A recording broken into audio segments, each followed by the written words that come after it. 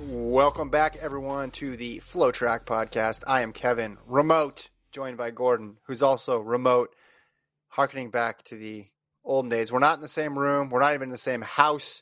We're in a bit of a lull in the track and field season. Mr. Mack, how you doing? Yeah, we're timing our transitioning of studios with the transitioning of the track and field world going from a vibrant Diamond League once a week to nothing now for like 3 weeks before World starts in mid-August. So we're kind of taking it easy here, chilling out. We're moving our podcast to 6 p.m. these next 3 podcasts, and then we'll be going live after every Worlds at, I think it's 3 p.m. Central is when Worlds is over every day. So they'll be, man, if we were doing a podcast like when it was in Beijing, when Worlds was like 3 a.m. to 5 a.m. Central, that would have been hell. I'm happy. I'm happy when Worlds is at a normal time. So I'm very appreciative of that. We also appreciate the people watching live on YouTube. And if you're watching live on YouTube, you can watch Gordon try to podcast into the sun. I've never seen this before in all the video podcasts out there. Gordon's basically like playing center field for the Yankees on a 2 p.m. start date. Oh, what? Yeah. Oh, now he's covering it. You don't have blinds, Gordon? What happened? I have no blinds in the Mac house?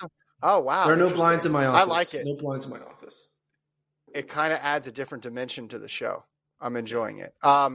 Should I check, speaking of YouTube, should I check to see if me pulling up YouTube and reading the comments is going to crash my computer or not? It probably will. So maybe I'll just bring up the comments. Are you going to be in charge of that then? I can be in charge of it. How do you do it? What's the process of reading the comments? What's your strategy?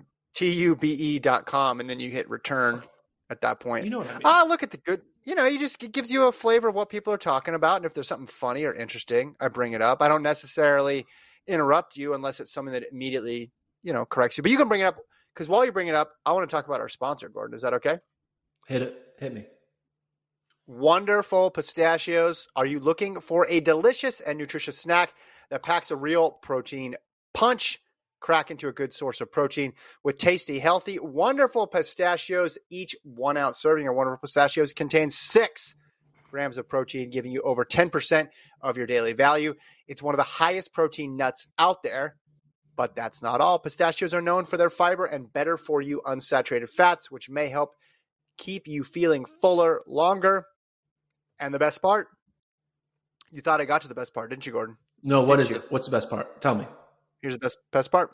Wonderful Pistachios come in a variety of flavors and sizes, perfect for enjoying with your family and friends or taking them with you on your summer adventures. So whether you're dropping off the kiddos or running between meetings, fuel up with a healthy and tasty snack. Wonderful Pistachios will be your new go-to snack. Check out wonderfulpistachios.com to learn more about how these little green wonders can power up your day. Thank you to Wonderful Pistachios for sponsoring. Gordon, did you locate the chat? I did locate the chat. Okay. And I'm going to start. What? Sometimes the chat does tech support too. Sometimes the chat will be like, hey, Gordon's mic's off or something like that. So that's why it's also helpful. I'm going to start by highlighting commentator Trinidad Rodriguez, who said Asinga is more of a college threat, not elite yet. Ooh. He only ran 10:05 2 months ago. I don't know if that's true. I don't think this guy is just a college threat. I think he's a medal contender threat. When you look at the dynamics of the field that we're going to have in Budapest, which we'll get into later on in the podcast, running 989, win legal, beating someone of the caliber of Noah Lyles earlier in the year, Asinga is not just a cool young guy, teenager coming on, surprising everyone's story. All those stories we have of the cool young teenager kid surprising everyone's story. Everyone. Yep. Everyone knows those stories. Well, he's not just one of those. Fan favorite. He's a legit medal contender in my opinion. Guy run 9.8. There's not many runners in the world right now running 9.8. Sure, there are people who can hit the 9.7s, But right now, there's very few 9.8. He's the fourth fastest time win legal in the world. And he seems like he's only getting better. And he has some legitimate wins over some legitimate athletes, notably Noah Lyles. So, I don't know. Seeing this run, 989, we've been waiting for him to get a win legal run at this caliber. I think he's going to go even faster 3 weeks from now. I think he can be a low 9.8 guy. Now, him medaling is going to be hard. Again, he's only a teenager. But he is someone that for sure the Omanyalas, the Curleys, the Colemans, the Hughes of this world need to watch. He's not going to be there just for fun. He's going to be a legit guy who's going to have a lane in that final who could surprise and maybe get a medal. I think you did a good job summing it up. Now, 989, that's a much different time than 980 or 981. How but different I think is it? with the Is it like 0.09 different? Well, you just keep saying he's a 9.8 guy now, and yeah, technically he is. Or saying he ran 9.8 leaves a little bit for interpretation. I'm just clarifying. Sure. Still a U20 record. Yeah. I was on this show last week. Was it last week? I believe it was last week. Time is standing still a bit. And who did I say could win gold? Tobogo. In 100. Right. So I would be a hypocrite to be on the show this week and say that Asinga couldn't win a medal, at the very least. Couldn't win a medal. Now, Tobogo has more international experience. So, all right, he probably has an edge, even though Asinga just took the U20 record from him. But you have to look at the event that he's entering into, the 100, that has been filled with parity, that has had nobody really assert themselves. Nobody drop a crazy fast time. You said if he runs 9.8s, he can be in the mix of the medal. If he runs 9.8, he's going to medal.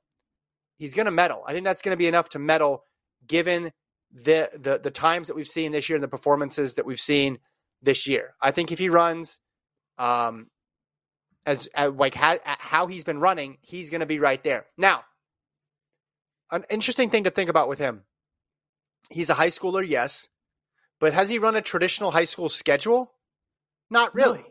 No. Not really, which is good this time of year, because this time of year, you're looking at how many races they've run, and you're looking at how many times they've really had to go to the well and expend themselves. He hasn't.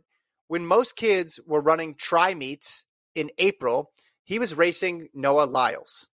He is not a normal high school runner. He beat Noah Lyles. So is he going to run out of gas? Maybe. Maybe it's still a long season for a kid of that age. But he's also not following the same pattern, Gordon, as kids his age. So he's run 4 indoor races, but really only 2 meets. He ran Millrose in February, and then he ran New Balance Nationals, which was 3 races in the 60. So he ran 2 indoor races, 2 indoor meets. He's run 1, 2, 3, 4, 5, 6 meets at running the 100, and 1, 2, 3, 4, 5 meets running the 200. So right.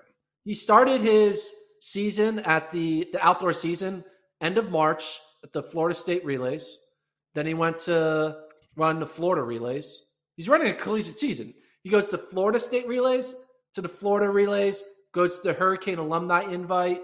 Then he starts running in Claremont, going to the Pure Athletics Spring Invite, goes to Lubbock, and now he's running in Brazil at the South American Athletics Championships, where he ran his 989.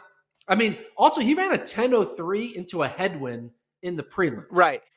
Okay, but here's the thing. You said he's running a college season, minus a couple things, though. Did he run a conference meet where he had to run 5 events? No.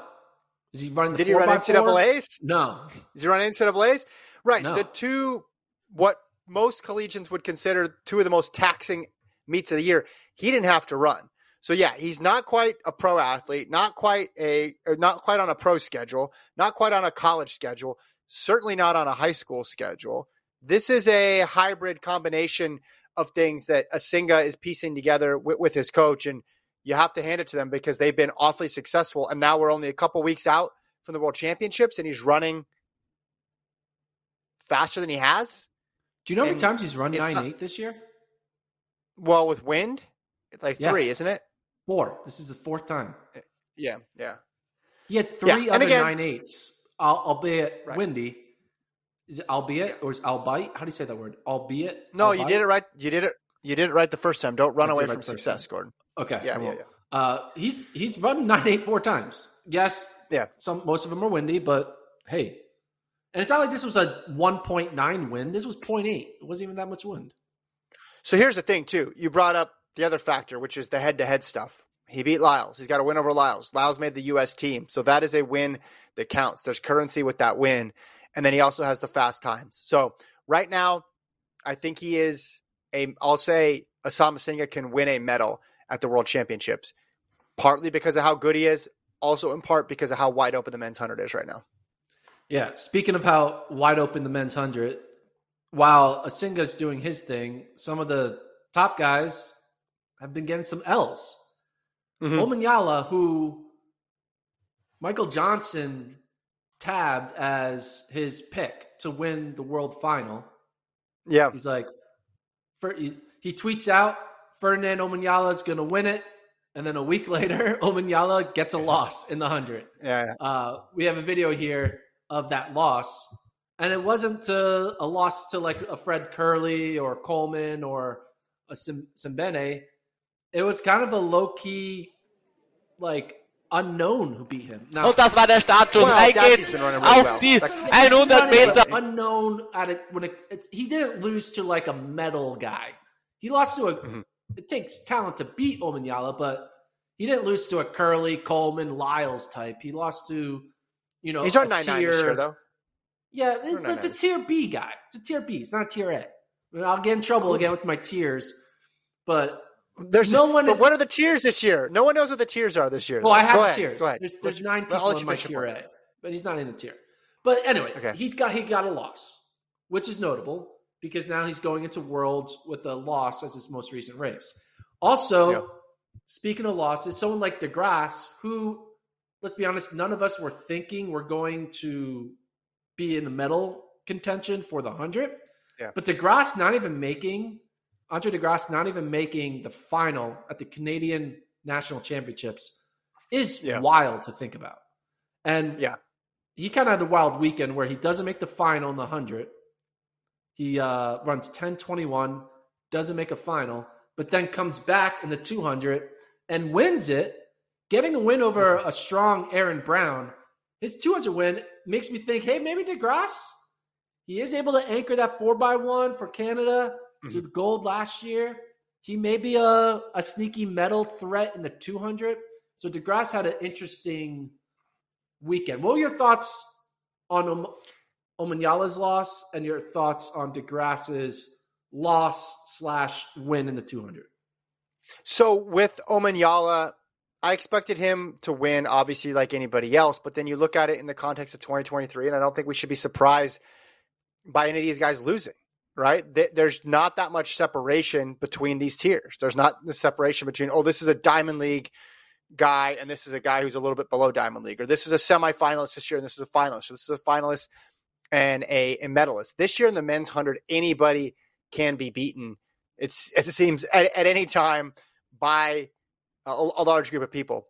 For DeGrasse, the 100 follows kind of the pattern. He's been struggling this year and is dealing with injuries and stuff. But like you, I'm looking at the silver lining here. The 200, making the Canadian winning the Canadian championships, which is not hard to do, or not easy to do in the current state. Like Canadian men's sprinting right now is pretty damn good. So to win that one, it's still going to be very tough to crack into that group. But remember, where he won his gold in Tokyo was in the 2. Like the 2 is where he's reached the pinnacle of the sport. So. Yeah, it's fun to have another person in the 200. I think we were expecting a little bit more of a challenge from some of the other non-US guys this year, and that ultimately hasn't come to fruition. So it's nice that DeGrasse is stepping in there, giving a little bit more competition. So you could put him in there with Tobogo as one of the guys who could challenge and try to break up an American sweep. So to wrap up this conversation on the 100, I wanted to create a new game, and you are going to be the first and last contestant of this game. And we need to put stakes in this game. So I'm hoping that you're willing to do a little bit of some wagering per question. Yeah. So what I'm going to do is I'm going to ask you how many questions? I'm going to ask you 12 questions. Mm-hmm. How many do you think you can get right? 12 of the 12. You can go 12 for 12? 12. You're not going to get 12 for 12. Yeah. So how about this? For every question you get right, hold on. I give you $1. For every question you get wrong, you give me $1. I'm going to ask 2 follow-ups. Follow-up number 1, are these questions that have right or wrong answers? Yes. Are these questions where we will have the answer to them tonight? Yes. I have them written down. They're based on the men's 100. That's the topic. Oh, well, crap. Then I don't want to bet anything. I thought these were the Gordon medals where you're like, in 6 years, how many gold medals will Asinga have? No, this is just talking about the 2023 men's 100. Okay. And I got 12 questions. Every right 6. answer you get $1. Every wrong answer, you give me $1. Okay. So you got to go 6 and 6. You got to go 500, break even. Yeah. I think 6 is probably a good number for me, not knowing anything else about the game. But go ahead, hit me with them. Okay, you ready for the game? Okay, so you're playing? $1 I'm wager? in. Okay, here we go. I'm in. First question. Talking about outdoor men's 100. We're not talking about the 200 races, 60s, or anything. Only men's outdoor 100 in 2023. How many losses in finals does Omanyala have in the men's 100? 3. 4. 4 losses. You got that one wrong. He has 4 losses. He's 9-4. 9-4. Okay. How many losses does Sembene have? 1. He has 3. He's 6-3. This is an interesting game. How many losses does Cravant Charleston have? Oof. Well, okay. In finals only. Semifinals and heats don't count. Well, he can't be he can't be undefeated, because otherwise we would talk about him being undefeated. I know he's run some Continental Tours and he's won. Can I ask one follow-up? Sure. Well, no, he just ran a Diamond League, right? He just ran in Monaco, and he didn't win that one. I'm going to say 2? 2 losses? Correct. He has 2 losses. He's 5-2. He's 5-2. Good. Okay, keep going. How many losses does Asinga have? In the 100? In 100.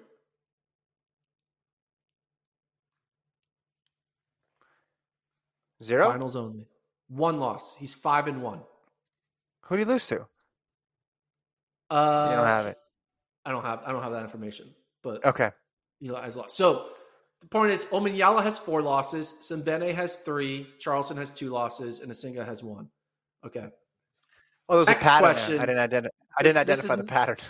This is you should have saw that. All right, no pattern here. There's no pattern here. Zarnell Hughes has run 5 finals. What's his win-loss record? Man, it's just a lot of win-loss stuff here. 5 finals. What's his win-loss record? Well, he definitely won the one where he ran 983. He won that one in Britain, right? The British champs in the rain. Mm-hmm. He ran that. But I'm going to say he lost everything else. I'm going to say 2 and 3. 4-1. Oof. Man. What's Fred Curley's win-loss? 4 of them. He's run 4 times. Well, he's only lost once, so 3-1. That one I know. Correct. Christian Coleman, 5. He's run 5 times with his win-loss. Okay, I should know this one. Okay, so he beat Lyles once.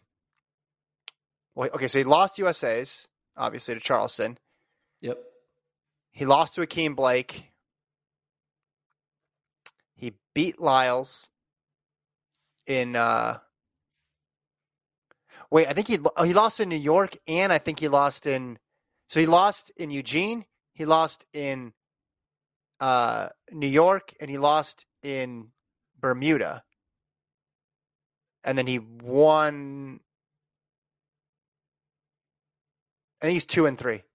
Correct. 2 and 3. Yes. Noah Lyles. Is that right? What's his record? Hold on. What were did I get the loss locations right? Bermuda, Eugene, and okay. Lyles' win-loss record. Are you going to tell me how many competitions? 5. Okay, so he lost to Asinga. He lost in Bermuda too.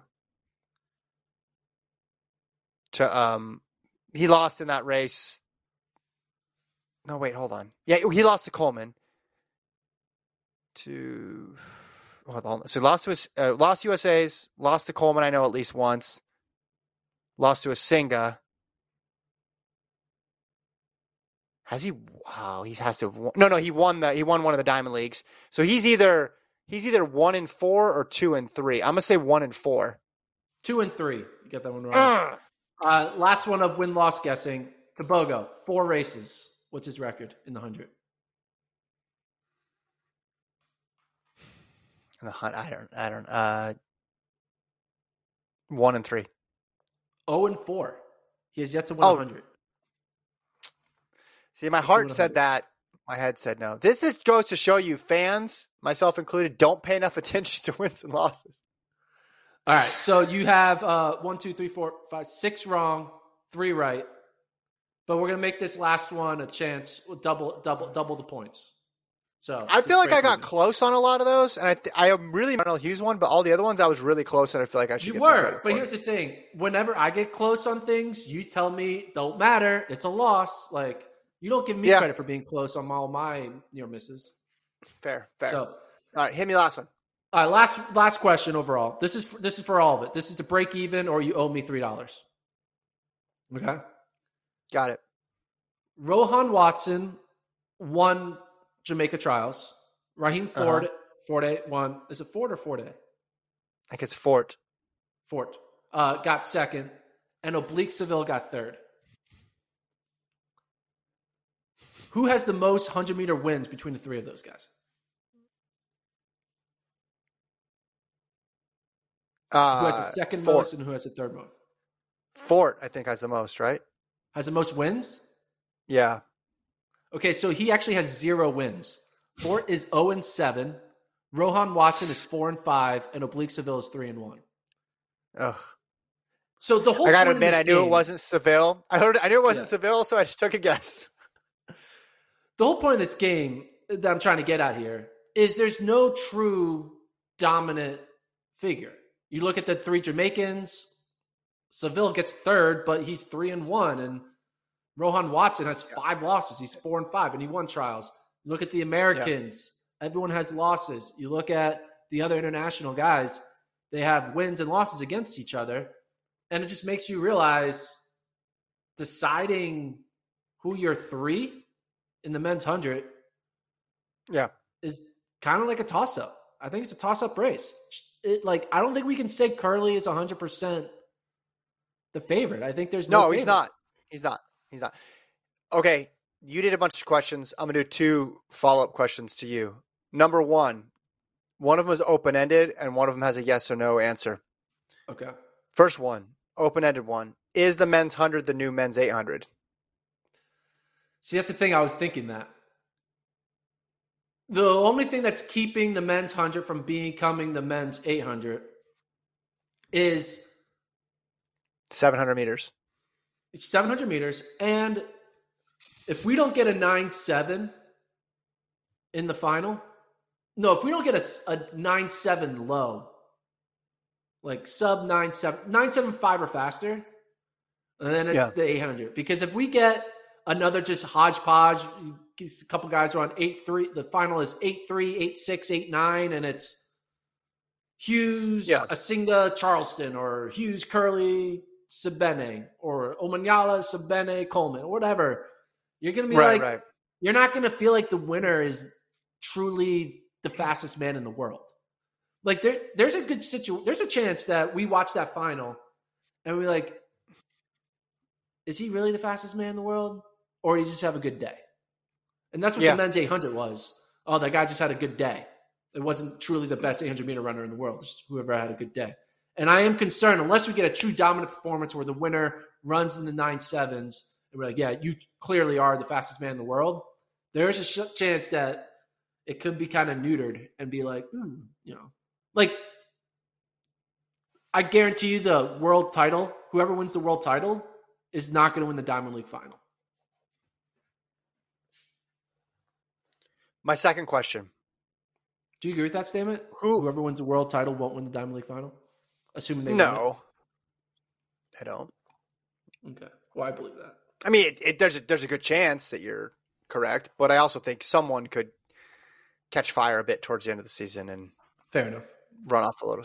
I think what's interesting is there's so many possibilities of who could win it, and it's different than the men's 800 because the men's 800 doesn't have this grandiose title of world's fastest man that goes with it. So it's just a very interesting concept of we could have some, like if people thought Jacobs was out of nowhere, the possibilities this year, that podium could get wild. That podium could be insane. I mean, it could be Curly could get it back and then it's no big deal, but there are abilities out there that kind of are a bit out there. My next question, my last question, my final question about the men's 100 and one key participant in it. Issam Asinga, is he the boys' high school athlete of the year?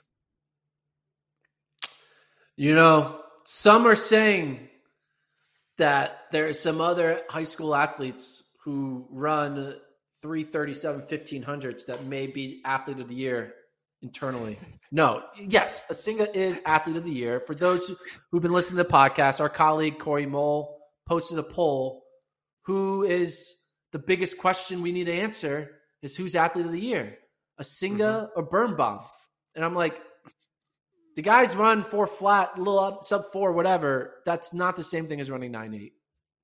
One is the 4th fastest in the world. The other is like the 180th fastest in the world. So, have you revisited the poll? I have revisited the poll. I texted Corey saying, do you still believe this? And he laughed it off. He's like, LOL, it's just a poll. It's like, no, it's not just a poll. It's not just a poll to me, sir. Simeon Birnbaum was in the same category as Asinga, and they're not. Asinga, number 4 in the world.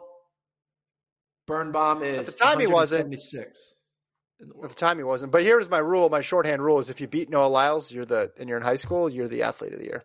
Yeah, that's just that's easy criteria. All right, before we go any further, though, he's out AAU Junior Olympics live on FloTrack all week. Check out all the content. So. Should we talk about Wonderful Pistachios again, or do you want to go to another topic first? Let's be wonderful. All right. Hey, I love it. Wonderful Pistachios, that's our sponsor. The website is wonderfulpistachios.com. The green little wonders that can power up your day. They're a good source of protein, that tasty, healthy, wonderful pistachio. Each 1 ounce serving contains 6 grams of protein, giving you over 10% of your daily value. One of the highest protein nuts out there. They're known for their fiber and better for you unsaturated fats. And those help keep you, feeling fuller longer. So, as I said before, whether you're dropping off the kiddos or running between meetings, fuel up with a healthy and tasty snack. The website, wonderfulpistachios.com, wonderfulpistachios.com. Check them out. So, do you want me to take it from here, Gordon, or are you up now? You take it. You've kind of been piloting. You've been crushing it. You're like, before the show started, you said, Kevin, just because we're at home doesn't mean anything changes. You're steering the ship. You're the captain. Let it roll. And then I think I asked you some question about the YouTube comments, and you just took it and ran with it and created a pretty dynamic 27-minute men's 100 opening salvo. It was incredible. Have you checked in on the chat since then? No, I probably should do that. What's the chat saying? Oh, they are. Their mics are off. Uh-oh. You got to read out loud. Yeah, don't read out loud. Well, you don't. Hold on. Should you, though? Because if I start reading a comment and it's a bad comment, I don't want to commit to the bad comment. I need to read it, confirm it's a good comment, and then read it out loud. Yeah. Okay. Never mind. You don't have to. Yeah. Do whatever you feel. No. I'm sure they enjoyed playing the game. Are they going to show the races? We don't have. We're talking. They already. What race? Race you talking about? Yeah. Where are we? This is a podcast. It's a podcast. Yeah. We did show the. We showed we can show some graphics, maybe. We can show some clips from news articles. Like the Thiago Braz doping suspension article. I don't think people will be too excited by that. But Thiago Braz. It's not a podcast unless we talk about doping suspension. Correct. It's been a little bit, well, not long, actually, because we talked about Amusan and the whereabouts failure and how she's provisionally suspended. Oz is also provisionally suspended by the AIU for the presence of Osterine. He is suspended until a final decision is made. I remember Braz, I mean, he's still actively competing, right? Was vaulting up until, the end of or middle part of July. But see that the 6 gold medalist in a very famous vaulting competition. Remember Rio in front of his crowd, that battle with Renaud Lavillenie, and he prevailed and got the gold medal. This year he had vaulted 567 outdoors, and then indoors. Indoors he had vaulted 567. Outdoors he had vaulted 571. So still very much a player, but is now provisionally suspended.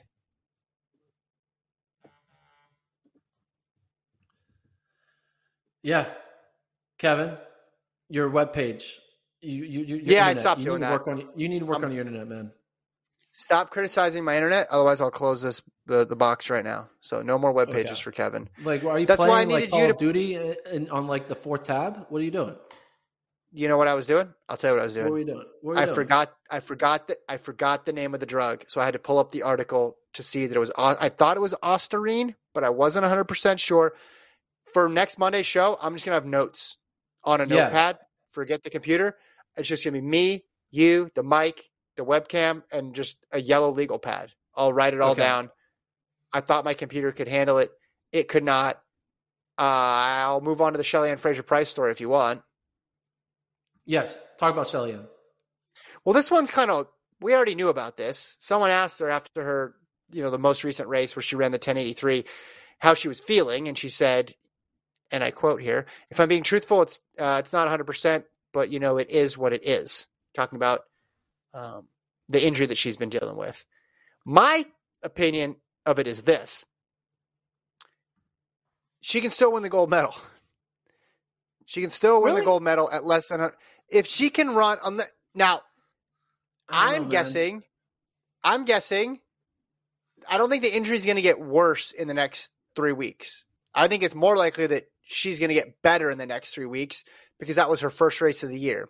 And I think she can get into the mid 10.7s. I think if she get in the mid 10.7s, she could win. And on a good day, she could win gold. So, yeah, it's a bummer that she's not 100%, but it's healed enough to where she can go out there and run 10.8. Like 10.8 is still really fast. It's not the fastest she's ever run, but 10.8 is still putting your body under a lot of stress. So she feels like she can still go out there and compete and risk it, because she could sit out the season.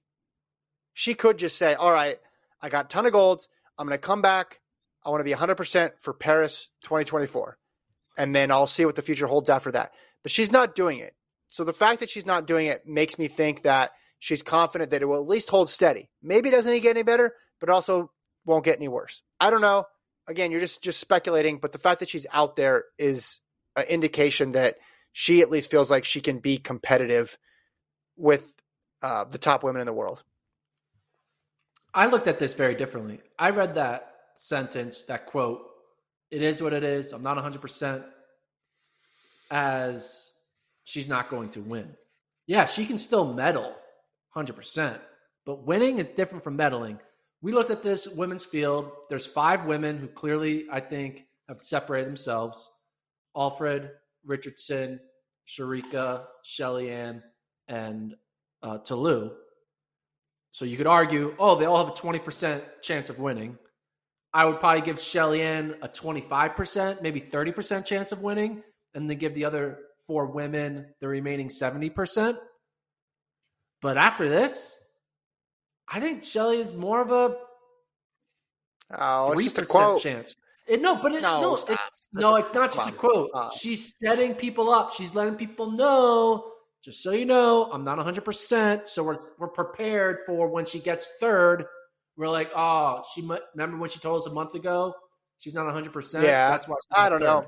She's letting the story be written to let us know she's not 100%. If she was 100%, she wouldn't have said that. Which that makes sense. All right, I got a game.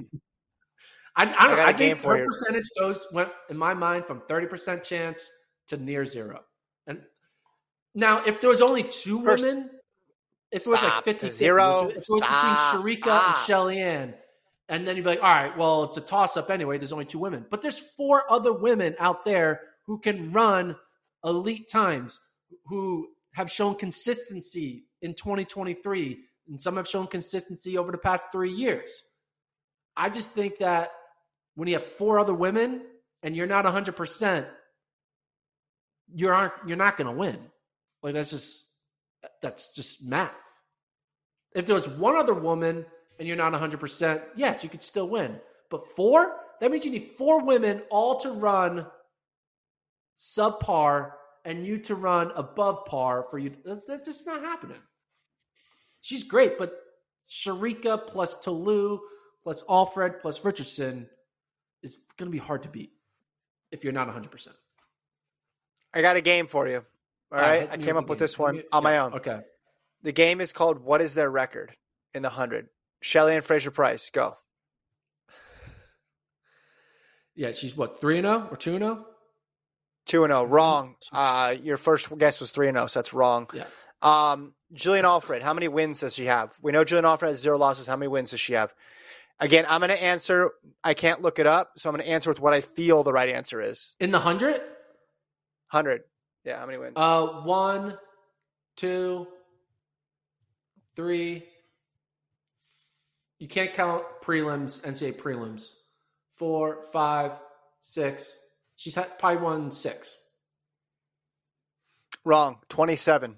Next question. She hasn't run 2,700 meter dashes. I said it's not the actual number, but it's what I feel is the correct answer. And I feel like Julian Alfred's been So I'm going up 27. against your feelings? Your feelings are the fact checker here? Actually, I'm going to try to pull it up on my phone because that won't crash everything. No, we don't want you to pull anything up. You're right. Don't pull anything up. No, on my phone. On my phone. I got my phone. No, I got my phone. This is a fun connected game. Your phone is connected to the same internet. That's where you're wrong, Gordon. You don't know what I do here. Julian Alfred, how many wins? Non-phone. What did you say? What did you say for Julian Alfred? How many wins? I said 7. Just answer the question. Stop 7. ducking. You said 67? No, it's not 67. I said 7. Okay, hold on. 7 100-meter finals? All right, hold on. It's going to take me a little while. Okay, 1, 2, 3. 1, 2, 3, 4, 5, 6, I think. We got 1, 2, 3. 1, 2, 4, 5, 6. It's 6. Wrong. 0 for 2. Next, let's go to Tolu. What's Tolu's record? No, let's do Jackson. Here, this one's easy. You know, this game is not as fun. We already did this game. You're trying to do a rerun. I'm trying to take your game. I know. It's like playing The Lion King in 3D animation. Everyone wants the cartoon, not some virtual CGI shit. You're how many Lion losses? King CGI. Whoa. I am Lion King animated. How many losses does Sharika Jackson have in the 100? 2. 4. Wrong. Richardson. Well, you'll get that one right. What are you trying to get to here? You're trying to show that all 4 of those women have holes? No, I'm literally just trying to do the same game that you did, but with the women. That's all it is. But what's the point? It's just that you are wrong. It's more just to prove that you get things wrong. So I felt bad. I went 3.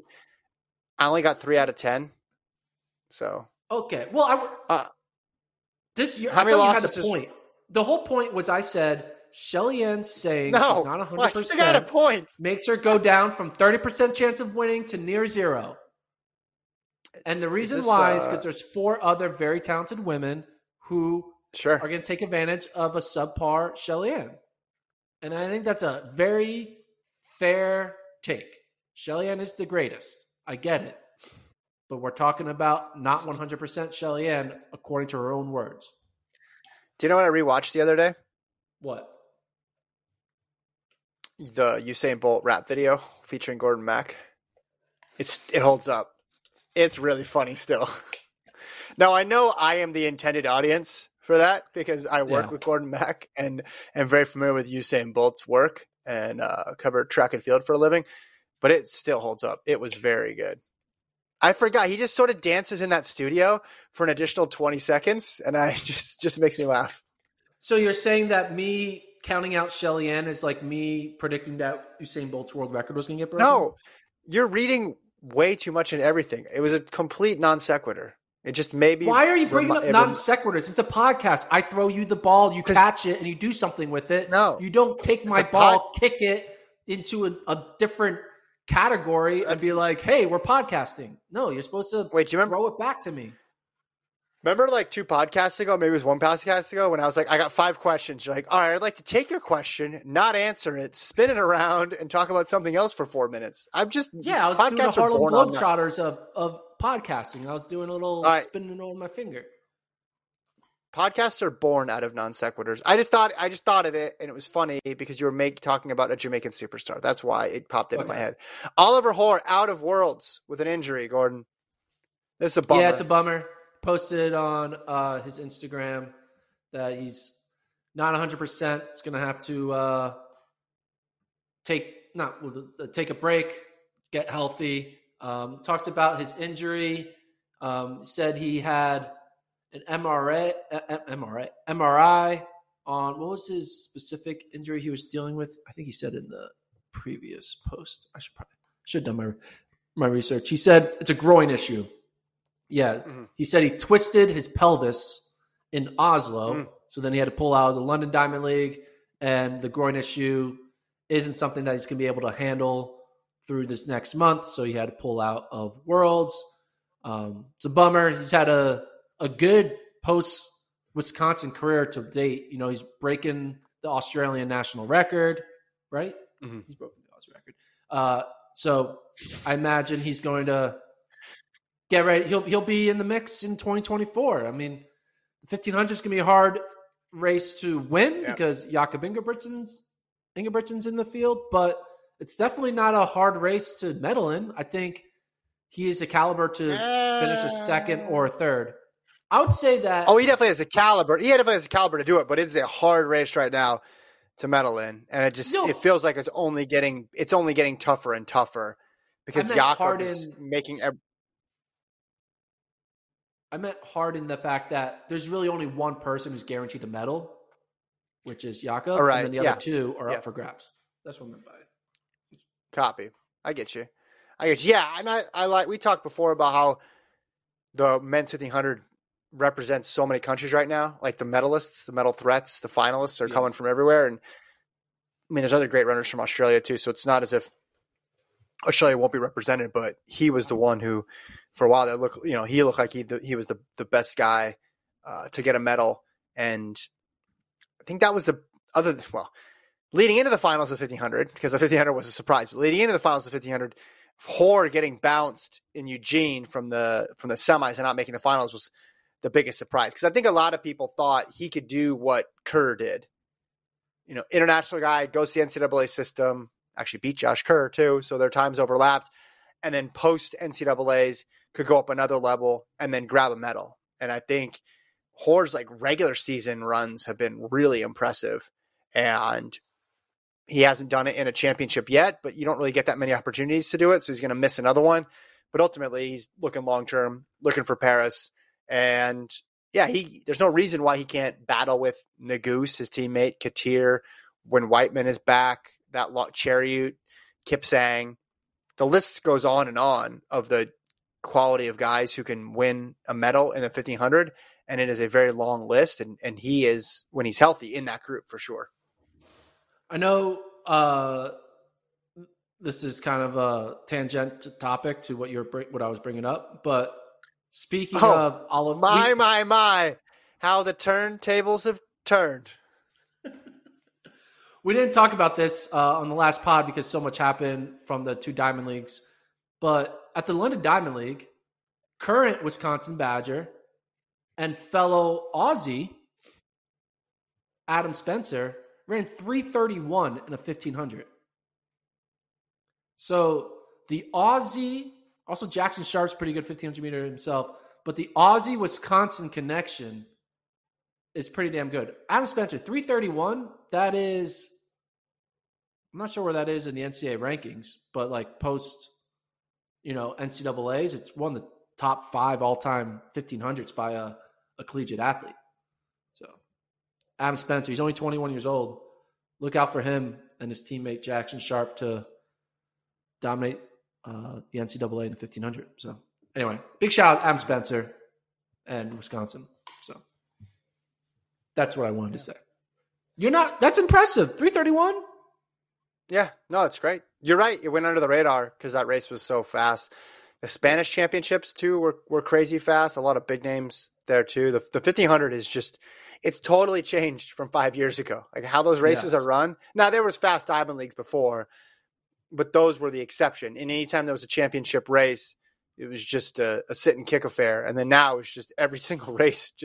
People like run as if their time bonuses on the line at every single race. It's truly incredible the change at that distance has overgone. And I say that because this just happens in track and field or in sports, the cyclical nature of things. An event might be down for 5, 10 years, maybe even only 2 years, but then it can pop right back up. And likewise, an event can be super exciting, and then it can have some lean years as well. And the men's 1500 right now is awesome.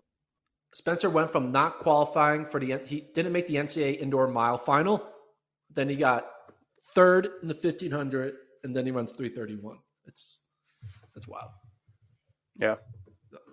All right. What else do we have? One other NCAA news, Sean Brosnan. For those you don't know, the Newberry Park coach that had the Young twins, Nico Young, the Salmon brothers, all the great, basically one of the greatest high school. The greatest high school cross country team on the boys' side. He took a job at UCLA last year, and it's a one and done. He was not asked to come back for a second year.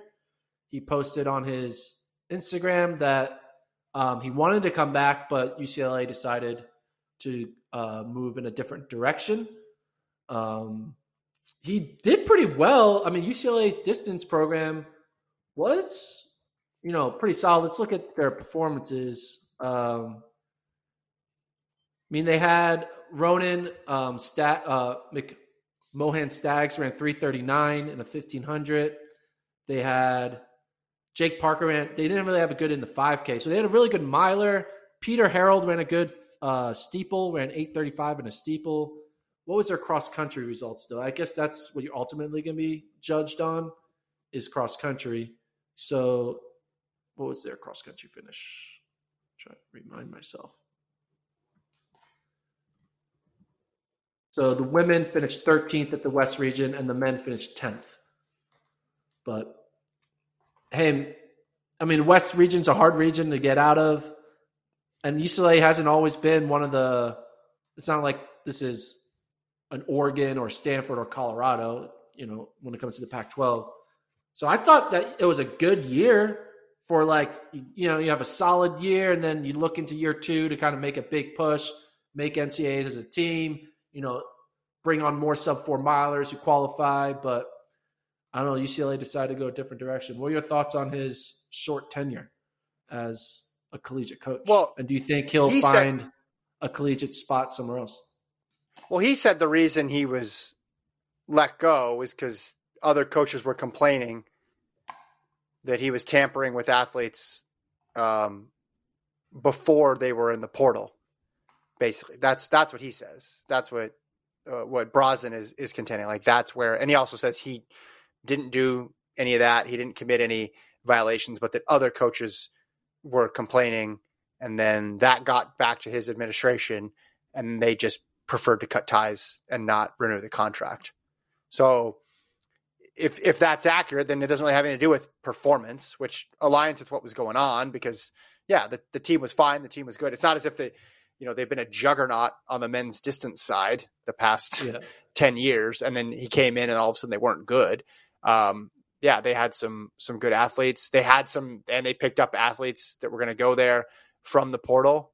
So, I thought this quote from his, this is an article from Let's Run where it says, "We're an Olympic sport and schools just don't want to hear any noise," which again, this is his side of the story, but that sentiment, I think, tracks with a lot of other decisions that they make, whereas big time college athletics, it's about just a couple of sports, and the other sports are thought of well after the footballs and basketballs of the world. So those decisions are made differently than the other ones. So it's like, hey, if this is causing a problem, if there's a headache related to this particular program or this school, we'd rather not deal with it. Like, we don't want to spend the time and energy and bandwidth to deal with those sorts of issues. Again, don't know the veracity of any of this stuff. I'm just saying his point of view, because that's what he's been alleging happened there. And we obviously haven't heard like UCLA's perspective from it. I don't think they would comment on a assistant track coach getting let go. I mean, that's not typical, or it will be some sort of boiler response. But yeah, man, the portal and all that other stuff brings on a whole new set of challenges. And he was an outsider.